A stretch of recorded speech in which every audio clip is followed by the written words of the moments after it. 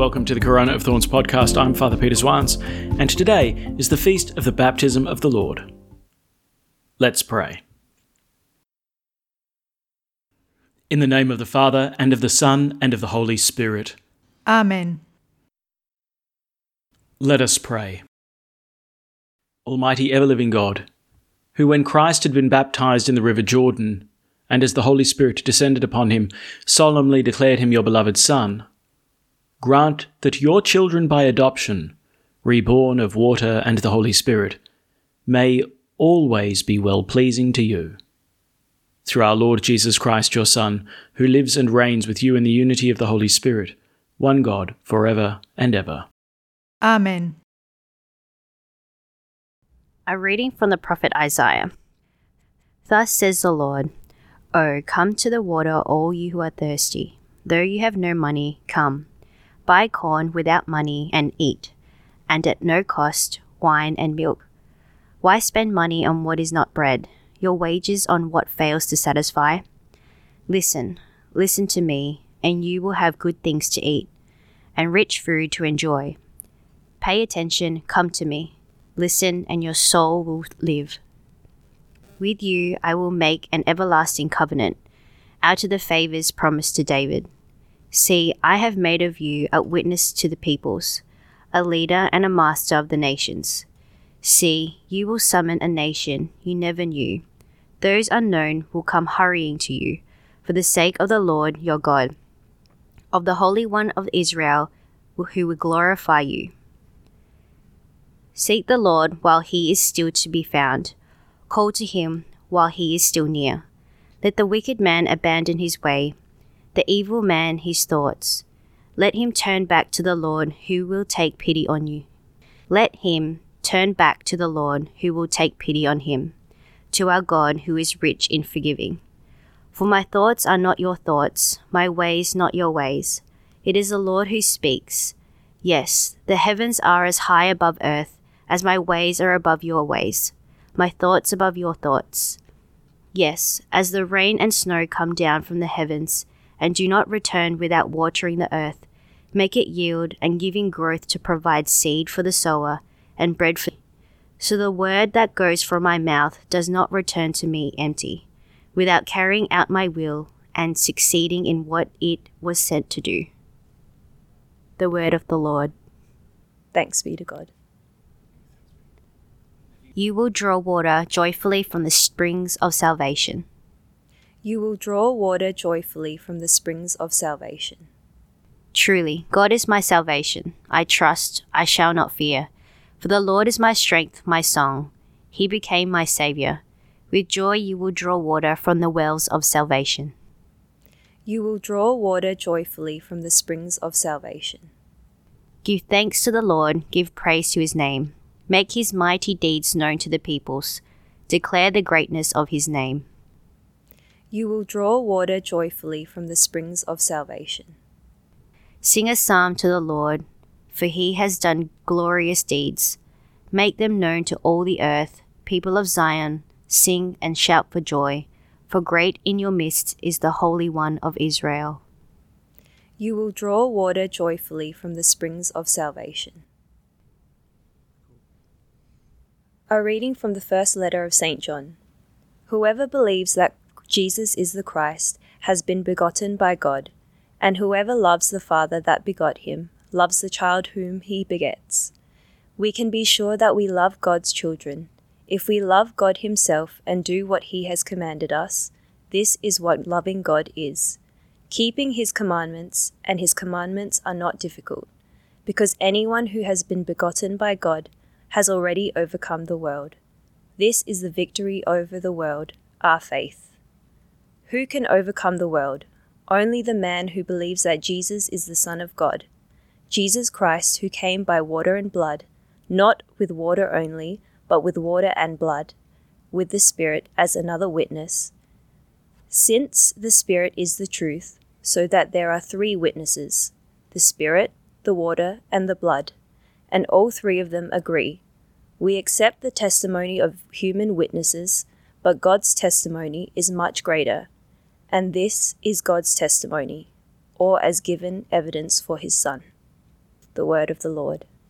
Thanks be to God. Alleluia, alleluia. John saw Jesus approaching him and said, "This is the Lamb of God who takes away the sin of the world." Alleluia. The Lord be with you. And with your spirit. A reading from the Holy Gospel according to Mark.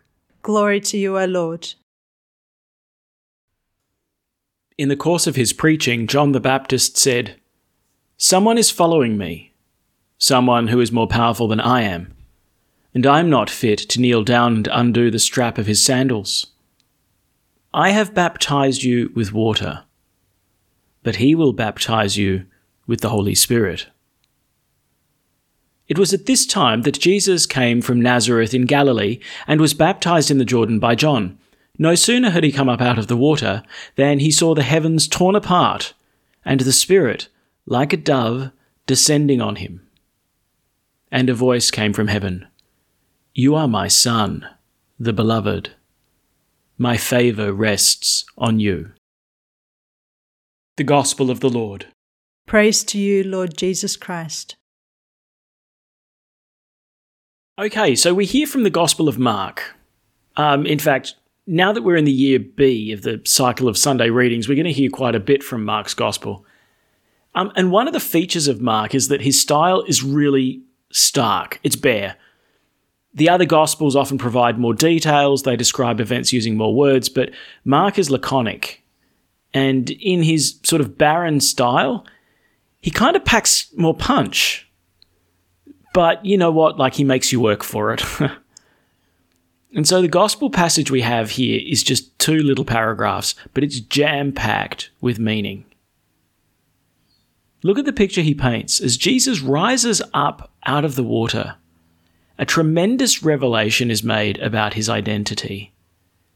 He's the one on whom the Spirit rests, the one who's been anointed with the Spirit. He's the Mashiach, the anointed one, the Messiah. But he's more than just a man with a mission. He stands in a unique relation with God. The voice from heaven declares, "You are my Son, the Beloved. My favour rests on you." Now, take a look at this picture for a second. In one moment, God has put himself fully on display. The voice of the Father declares that Jesus is his Son, and the Holy Spirit descends upon him. Right here we see the revelation of the Holy Trinity, Father, Son, and Holy Spirit.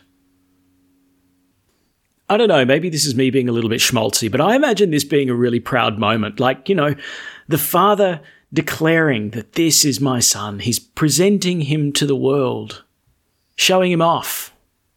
His only begotten Son, the one upon whom his favour, his love rests. Now, there's so much to be said about this short little gospel, but here, one thing that I'd like to focus on particularly is this kind of amazing reversal that happens. But in order to see it, we need to go back to the Old Testament.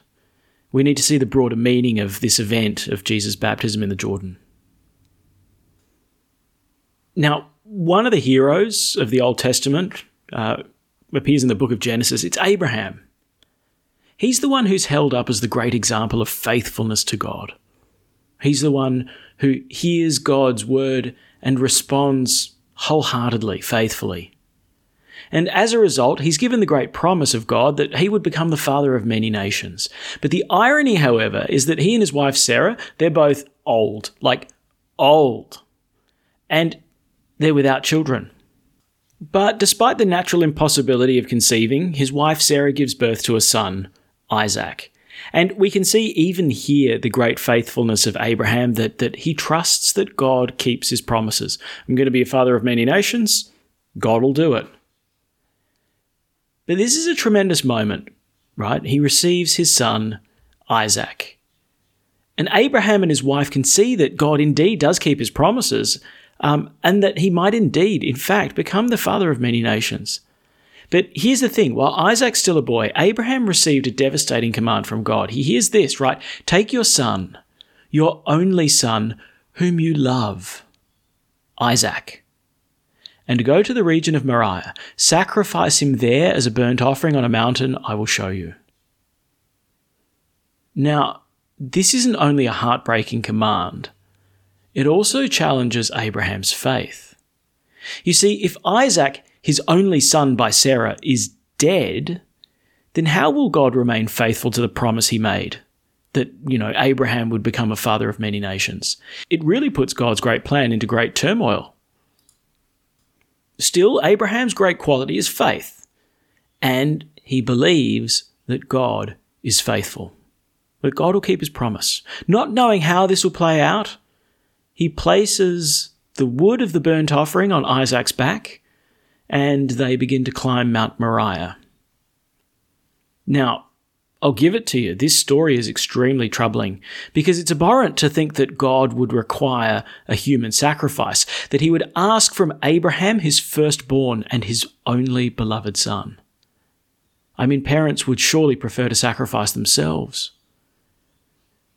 It wouldn't be a stretch to imagine that Abraham would have preferred to die 1,000 deaths rather than offer his own son, but he remains faithful to God and he takes the first step in following his commands, no doubt praying at each and every step that something would happen, that something would change, that God would somehow intervene. So Isaac gets a little confused and he asks his father, he said, "Look, the fire and the wood are here, but where's the lamb for the burnt offering?" Now, Abraham doesn't have the heart to tell Isaac that, in fact, son, it's you. You're the one who's been earmarked as the lamb of sacrifice. But in his mercy, Abraham also seems to speak prophetically.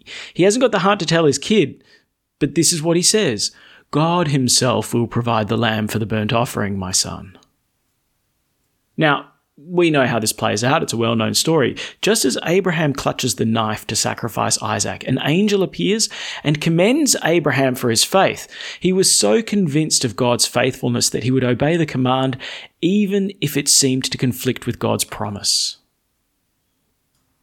So nearby is a ram that was caught by its horns in a thicket, and Abraham sacrifices that animal in praise of God.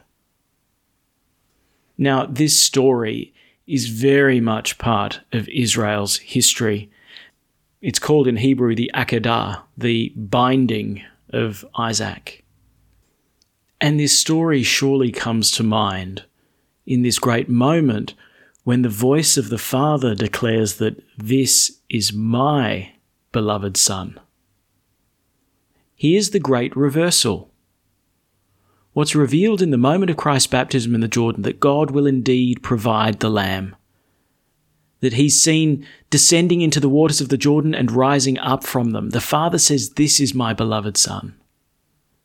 And in this moment, we see the depth of the relationship between Jesus of Nazareth and God the Father. He is Father. Jesus is the Son, his most precious Son. And here we see that it's not man who will give his son to God, but God who will give his son to man. When God asked Abraham to give his son Isaac, it was a prefiguring of the true gift that God would give his son. And here we see the fulfillment of the prophetic words of Abraham. God indeed has provided the Lamb, and the Lamb is the Son of God. The Lamb is Jesus. Remember the command God gave to Abraham first: take your son, your only son, whom you love, Isaac. And now, in the baptism in the Jordan, we hear the voice of the Father declare, "This is my beloved Son, my only Son, whom I love, Jesus."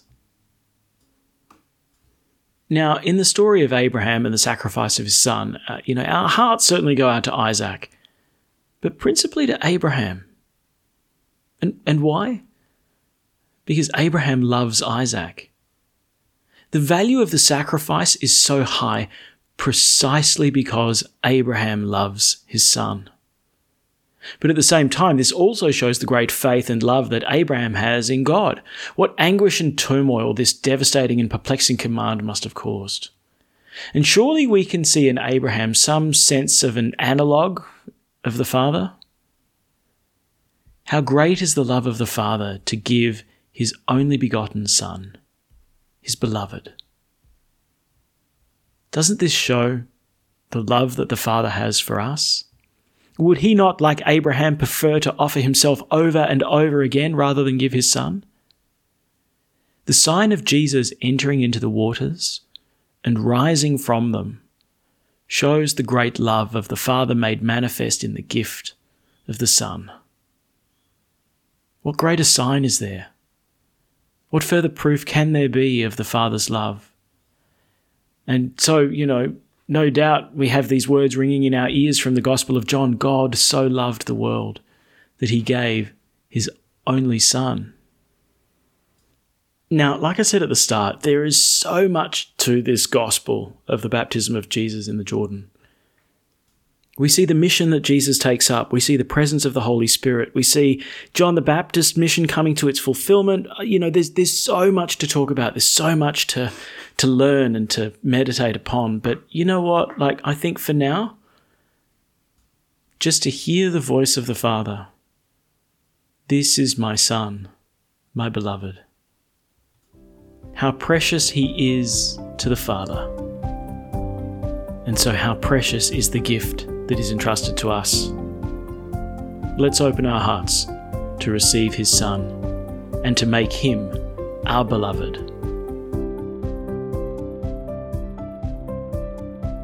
Thanks for praying with us, and may God bless you abundantly, so that this day may give glory to God the Father.